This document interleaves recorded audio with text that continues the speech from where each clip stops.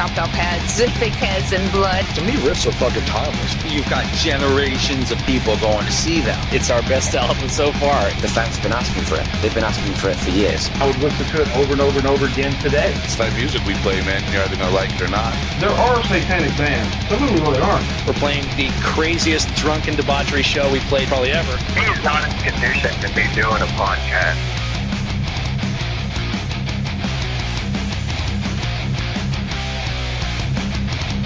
You're listening to the Great Metal Debate Podcast.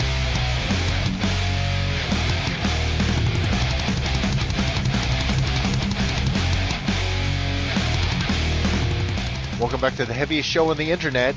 It's the Great Metal Debate Podcast, episode 71, August 2021. We're roaring back on the heels of the pandemic with tours again in motion and getting back out there to see live music once again.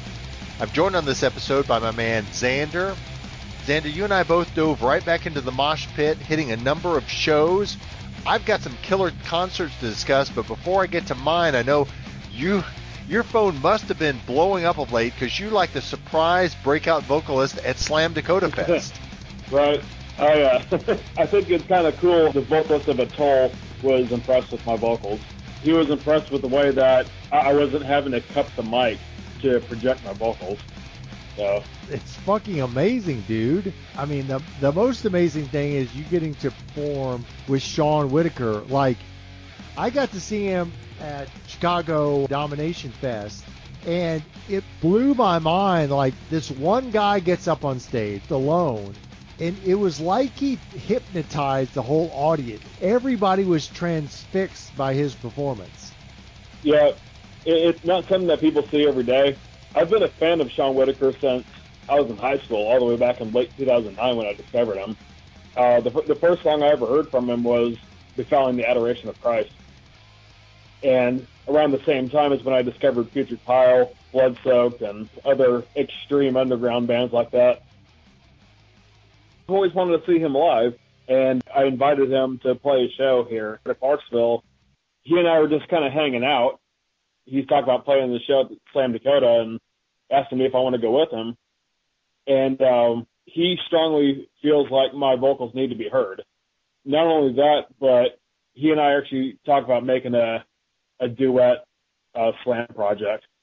And that'd be awesome, dude.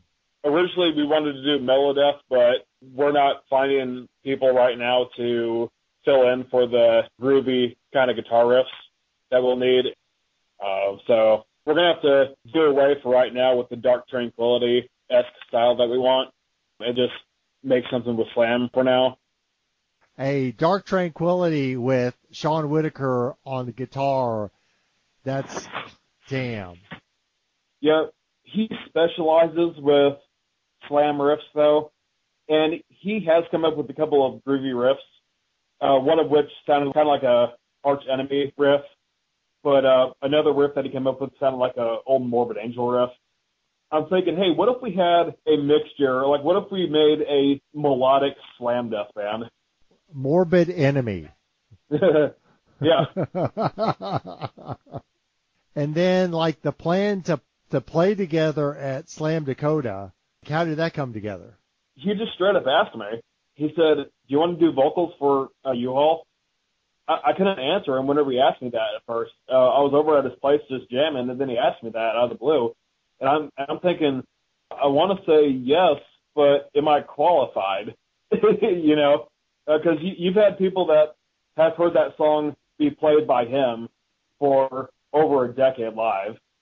And then for some stranger to get up on there and do the song, I didn't know if I was going to get booed off stage or not. That was like my main worry, aside from my vocals drying up on stage. But I eventually agreed to it and said, yeah, man, fuck it, let's do it. This is the opportunity that I'm going to regret not taking up. So, and then you guys flew up to the Dakotas, and like, what was that scene like to show up there at Slam Dakota Fest, but as an artist? It was very neat having the lanyard pretty much saying that I'm part of a band, even though I really kind of wasn't. I was just given the lanyard. Fuck that, dude. You performed on stage. You're an artist. if you're up there on stage, you're an artist. You deserve the lanyard. You earned it, dude. It was nice getting VIP access like that, even though I had no reason to go backstage in the green room or anything. I was just wearing the lanyard as my free ticket in, even though I was only up on stage for that one song, for that one day, you know. Who all did you meet, and what was it like having the full access to a fest like that? Well, regardless of whether or not I had the lanyard or not, I could have met anybody I wanted. On that first day, I met up with Gorgatron to do the interview for you, and which was awesome. Thank you, dude. That was killer. No problem, man. I met Sean McCanney from Putrid Pile. He was a pretty chill dude, but I couldn't shoot the shit with him for a long time because he was busy running back and forth and getting bombarded by a lot of people as well. So it was kind of like hi and goodbye, or I at least told him that I had been listening to him for 12 years. You know, it was definitely cool finally to be able to meet him after all these years of being a big fan. I think what you said is really important. I feel like the average fan, maybe they don't get to meet everybody, don't have full VIP experience, but if you're a big fan and you go to one of those fests, you've got tremendous access. And if there's some bands and artists that you appreciate, you're probably going to have some opportunities to interact with them and tell them what you think and maybe get a photo and that sort of thing. Like, to me, that's one of the awesome things about those type of fests. These artists aren't hiding from the fans. They want to meet and interact with the fans. And that's what I love so much about the metal scene, especially the extreme metal side, because you're right. These band members will seriously walk out in the open, just be out in the crowd, moshing with you.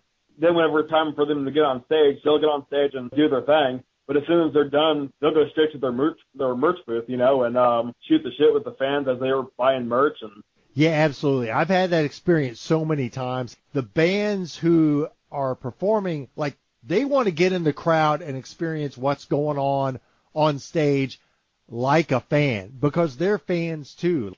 They're not that different than me and you, although maybe I should say not that different from me, since you're the guy up on stage, not me.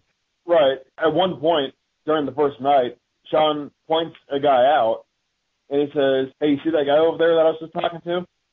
He's one of the former drummers of Dying Fetus." And I'm like, no fucking way. It was Duane.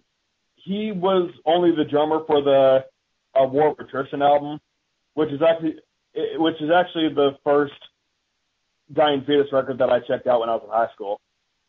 But yeah, that drummer, he wasn't playing in the band. He was just a fan in the crowd watching the other bands. And I went up to this guy who was just in the crowd, asking to get my picture with him because I found out that he was one of the former drummers of Dying Fetus. Xander, I want to talk with you more about Slam Dakota Death Fest after the break, and we've got other shows and bands to talk about too. But before that, let's listen into an act you got to see at the festival. We've got death metalers Graveslave from the 2021 independent release No Center. Here's Spectral Procession.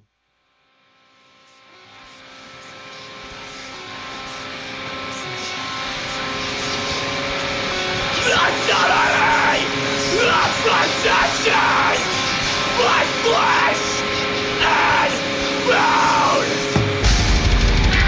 Mortality of possession of flesh and bone. Mortality of possession.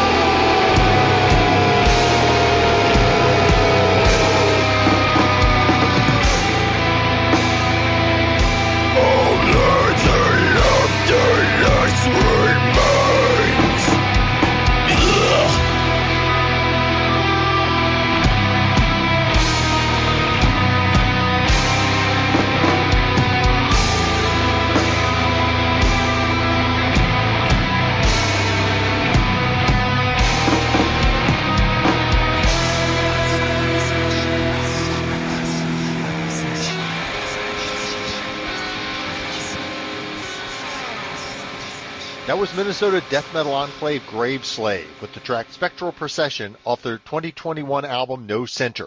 Just one of the many extreme metal acts that hit the stage at Slam Dakota Fest this summer.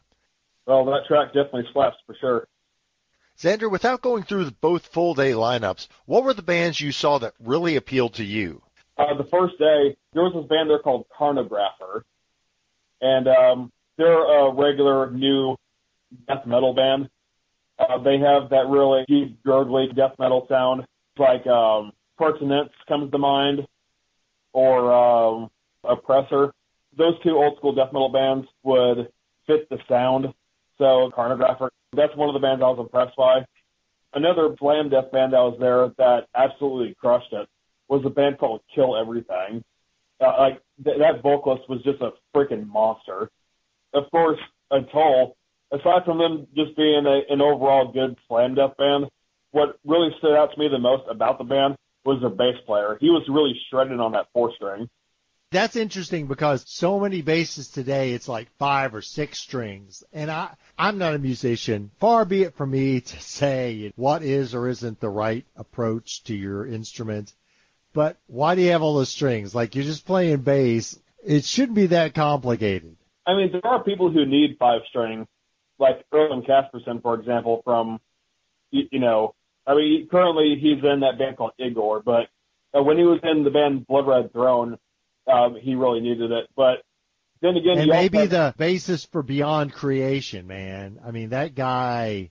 And not that, but he has a fretless too. But you also have bassists from a band like Obscura, where you have a freaking 8-string bass that's fretless, and it barely even sounds like a bass because there is so many strings. Yeah, what they do is insane, man. That's off the charts. Yeah. In order for somebody to actually need a 6-string, you'd have to be somebody like Les Claypool from Premise. I myself wanted to play bass a couple years ago, but the bass guitar was just kind of collecting dust, and I wasn't really picking it up as often as I should have, so I ended up just punting it. I think that's important. Like, as a non-musician, it's real easy for me to make pronouncements about what I think is the best approach to playing the instrument or writing songs or, general musicianship. But at the same time, it's all bullshit what I say because I don't actually play and I don't put in the hundreds, if not thousands of hours of time practicing and developing my craft. Right. I mean, I wish I kind of had more time in the world to do things like that, but, with me working 2 jobs, I could barely so much as write. I'm always starting to write lyrics for new songs that I could potentially do one day in the future. But other stuff you want to say about Slam Dakota? Anything, any crazy experiences you had? Keep it PG-13. Well, I did get a little bit too high because in South Dakota, marijuana is legal. Nice. So you had pretty much everybody there just kind of out in the open smoking their medical grade shit. So as far as anything wild, not really so much. It was just your typical metal show that just had a lot of bands on the bill. Another band that kind of stood out on the second day, Angelic Desolation. They had fake human fetuses dangling from their mic stand. The singer was taking them and purposely ripping their heads off and drinking like whatever red Kool-Aid was coming out of it and throwing it out in the mosh pit. It was funny. They had umbilical cords hanging from him too, and he was swinging them around. So I thought that was pretty neat. I envy you. It sounds like an amazing fest. There was one band on the first day, and they were the first band to get on stage. I forgot what they were called, but they did have this woman singing clean vocals the whole time, and their guitar player just kind of shouted it very briefly. So I wasn't too impressed with them. I forgot what they were called, but that was pretty much the only clean thing going on. I'm sure there was a reason why they were the very first band and the first day to play. So yeah. Although arguably it would be better to mix them in the middle and change things up. I guess I would say that about any. I'm going to Mad with Powerfest in Wisconsin, and 2 days of power metal bands. I have a feeling by the end, I wish I'd have a death metal band mixed in, but just because like having one style, band after band after band after band, I think as a metal fan, I like a mixture of styles. Yeah, I think the thing is that a lot of festivals like to keep the same genre to keep the same crowd. But I see what you mean, though. It's not like Rockstar Energy Mayhem Fest, where they'll have a band like Dragon Force playing on a main stage, but then have Suicide Silence or Whitechapel playing before them, and then having like a mainstream band playing after that, like Slipknot or whatever, you know. Blah. Fuck that. Ugh, disgusting. Oh my God, that's awful. See, I'm just using that as an example because... No, I know. I'm just saying that'd be terrible. Ugh. Well, I mean, it was all fun back in 2008 whenever I saw that, you know. Yeah. But then again, I was a noob in high school, so what did I know? What do any of us know? Dude, I do want to mention a couple of shows that I've been to and just kind of get your quick reaction. You know, I've been to a couple of shows recently in Cincinnati. My man Will with Transplant Productions up in Cincinnati, he has been on the forefront. Even during COVID, like he's been having shows, and the restrictions in Ohio have been pretty severe, like social distancing, masks, minimum crowds, but he's kept having shows.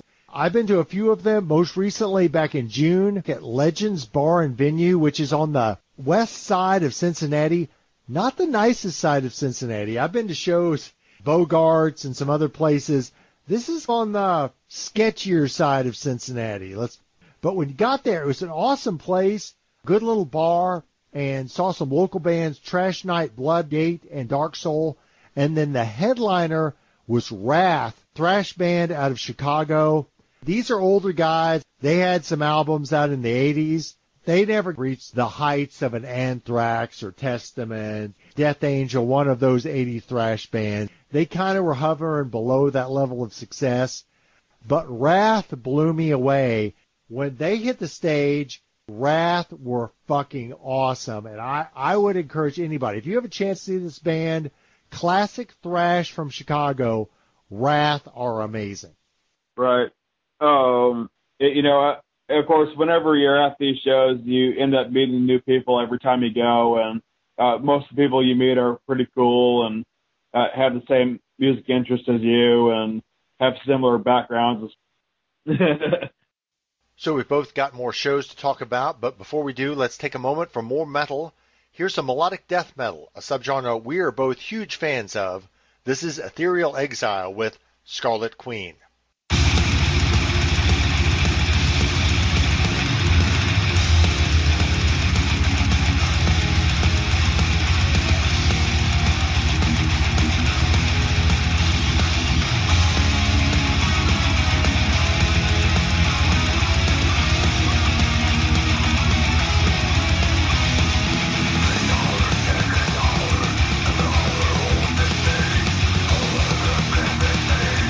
Is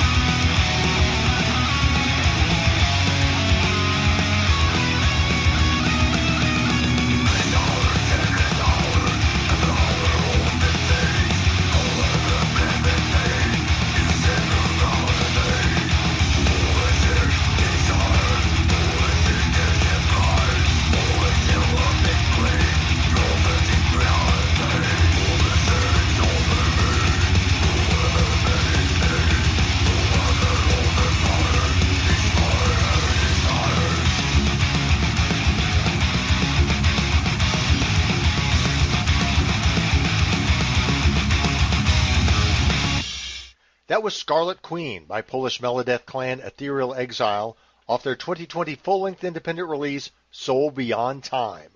So, Xander, I know you went down to Atlanta, the Masquerade, a place I haven't been for years, to see an amazing show, Deicide, Cataclysm, and other bands. Dude, I had this circled on my calendar for a long time. Couldn't make it due to other commitments, but tell me about the show. The Deicide show, of course, Deicide was the headliner, Cataclysm, Internal Bleeding, and Beget the Nephilim. I ended up buying 4 tickets to go see this show. And originally it was going to be me, my brother, Chris from Yoltner, and Sean Whitaker. But Sean Whitaker ended up having to play a show out in Arizona. And Chris, he ended up getting a job where he only works the weekends. Since I couldn't find anybody to let in for free, I just had the person at the front door scan all 4 of the tickets. And I told them, hey, the next 2 people who need tickets, just let them in. I'm going to be somebody's ticket scanner today. That's awesome, man. You were a friend of metal. That's outstanding, man. Sharing the metal love. That's killer. So 2 people got in for free because, man, and I don't know, but kind of cool doing something nice for people like that every once in a while. You never know. One of them might have accepted Satan as their personal savior that evening. Right. But Internal Bleeding, of course, they're classic slam death. They're like the Godfathers of slam. And the drummer for the band called Desecrate the Faith, Mike Caputo, he was filling in for them on this particular tour. So I got to meet him and the vocalist of Internal Bleeding, got my picture with both of them. Now, that was my 3rd time seeing Cataclysm. And I got to say, something I was thinking about earlier is back in 2011 is the first time I saw Cataclysm live. And at the time, they just put out the album called Heaven's Venom.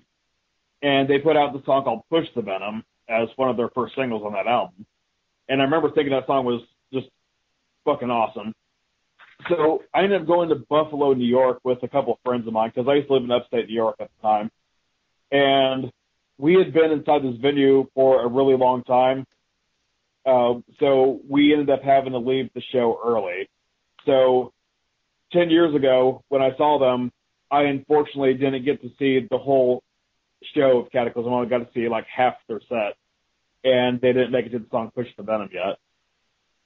So 10 years later, I finally see them and they played that song again. So that was my first time hearing that song live. So I had to get in the pit for that. No question about it, you know.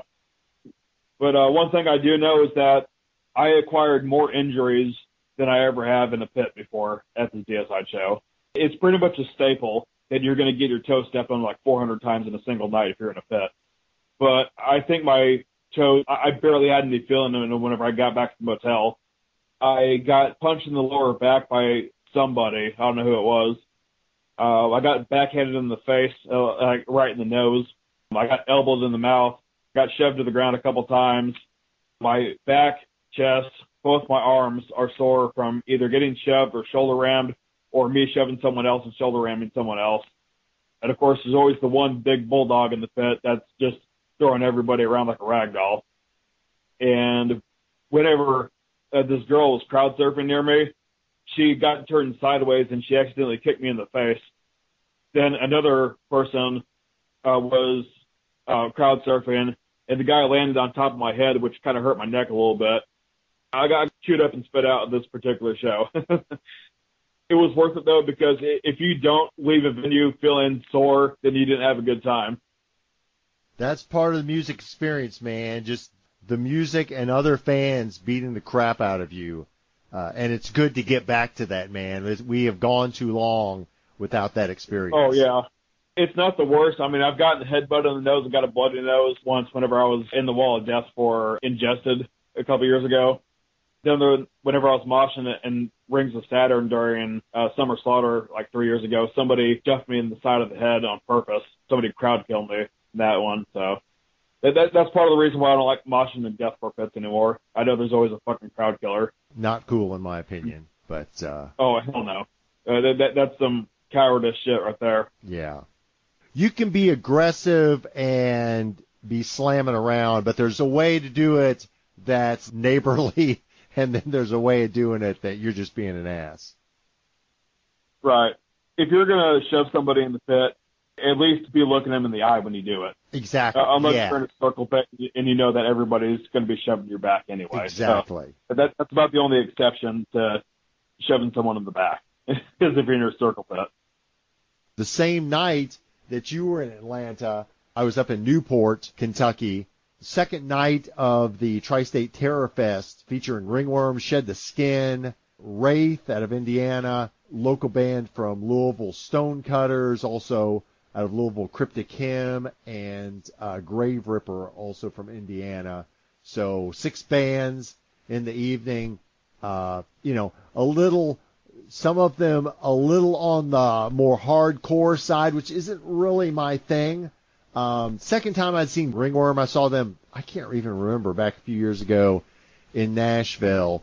A little more on the hardcore edge, so that's not something I'm going to be listening to on a regular basis because I'm more a melodic metal kind of guy. But live, they're pretty intense and are very entertaining. Shed the Skin, I really like. Some of the same members from that band as in Ringworm, a little more metalish, a little more on the technical side. Definitely, there was some shredding from the Shedders. Stonecutters out of Louisville, a little slower, groovier, and doomier, but definitely very metal. Those guys have been on a number of national tours in recent years, and so have done very well. My boys in Cryptic Hymn, love those guys. Wraith is also kind of a quasi-punky, hardcore-ish metal band. Got to interview them, which we'll have up soon on the Great Metal Debate podcast feed. Real like those guys. I was trying real hard to get some good shots of them, and I just got blindsided in the pit, and I landed on my ass. Somebody took me the fuck out. I went flying. I left my feet. I don't know how far, but fortunately there were people there picking me up. And I saw the guitarist after the show as I was leaving. I was like, hey, man, thanks for the interview. Good to meet you. He's like, dude, are you okay? I saw you go down. It was a really good evening. That place, South House Gate Revival, it's an awesome venue. It's a converted old church, so you kind of have a gothic, eerie feel, stained glass windows. And Will, the guy with Transplant Productions, the organizer of the concerts up there, he does a remarkable job. Bands start on time, which is not something that you always can count on. It's well organized and is just a good time. Got to see a lot of folks from Louisville that I hadn't seen in a while, especially the guys with Cryptic Hymn. So it was a enjoyable evening. I had heard a Cryptic Hymn before, but I couldn't tell you a single song that they do or what they sound like. Ringworm, I think they're like a technical death metal band, right? There's some technical elements, but I would say they're still in the metal genre. In Metal Archives, folks agree, but they definitely have a hardcore edge to them. So I'm thinking of a band called Wormhole. Never mind. Yeah, your Wormhole is the tech death band. Yeah, they're not. I mean, they've got some shades of technical stuff at times, but they would not be the classic tech death band. They're more. There's definitely a strong hardcore element to them. Yeah. So, and as for Graveworm, I have never seen them. They're like a goth metal band, aren't they? You know what? I think I might have gotten confused again. I'm stuck on the word worm. That's all right. Yeah. There was Grave Ripper. Grave Ripper was one of the bands. Hell Ripper? Grave Ripper. Or just Ripper? Oh, Grave Ripper. Okay. It's like one of those things like, you got 2 lists, like pick one from this list and one from the next and put them together. It's the name of a metal band. Grave and Worm or Grave and Ripper. Yeah, you said Grave Ripper and Ringworm, and I guess I must have thought that you said Grave Worm. Oh, I get it. I could totally see doing that. Oh, okay. So, yeah, my apologies there. We've got one of those bands you talked about, Grave Ripper out of Indiana. Here they are with their track, Adam's Divide.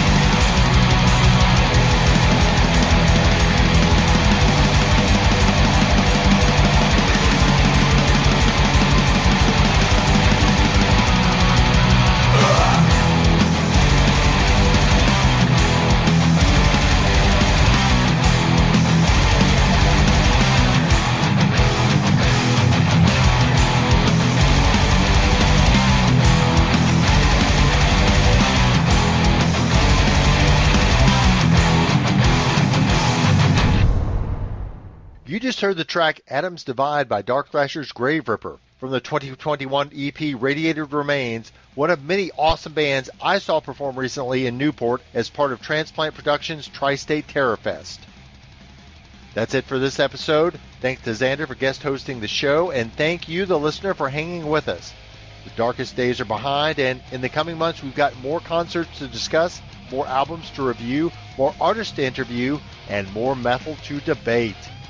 To stay on top of it all, follow us on SoundCloud, iTunes, and YouTube, as well as liking our social media platforms on Facebook, Instagram, and Twitter. Just find us by using the keywords Metal Debate. Until our next podcast, sell your soul for metal and defend it till your dying day.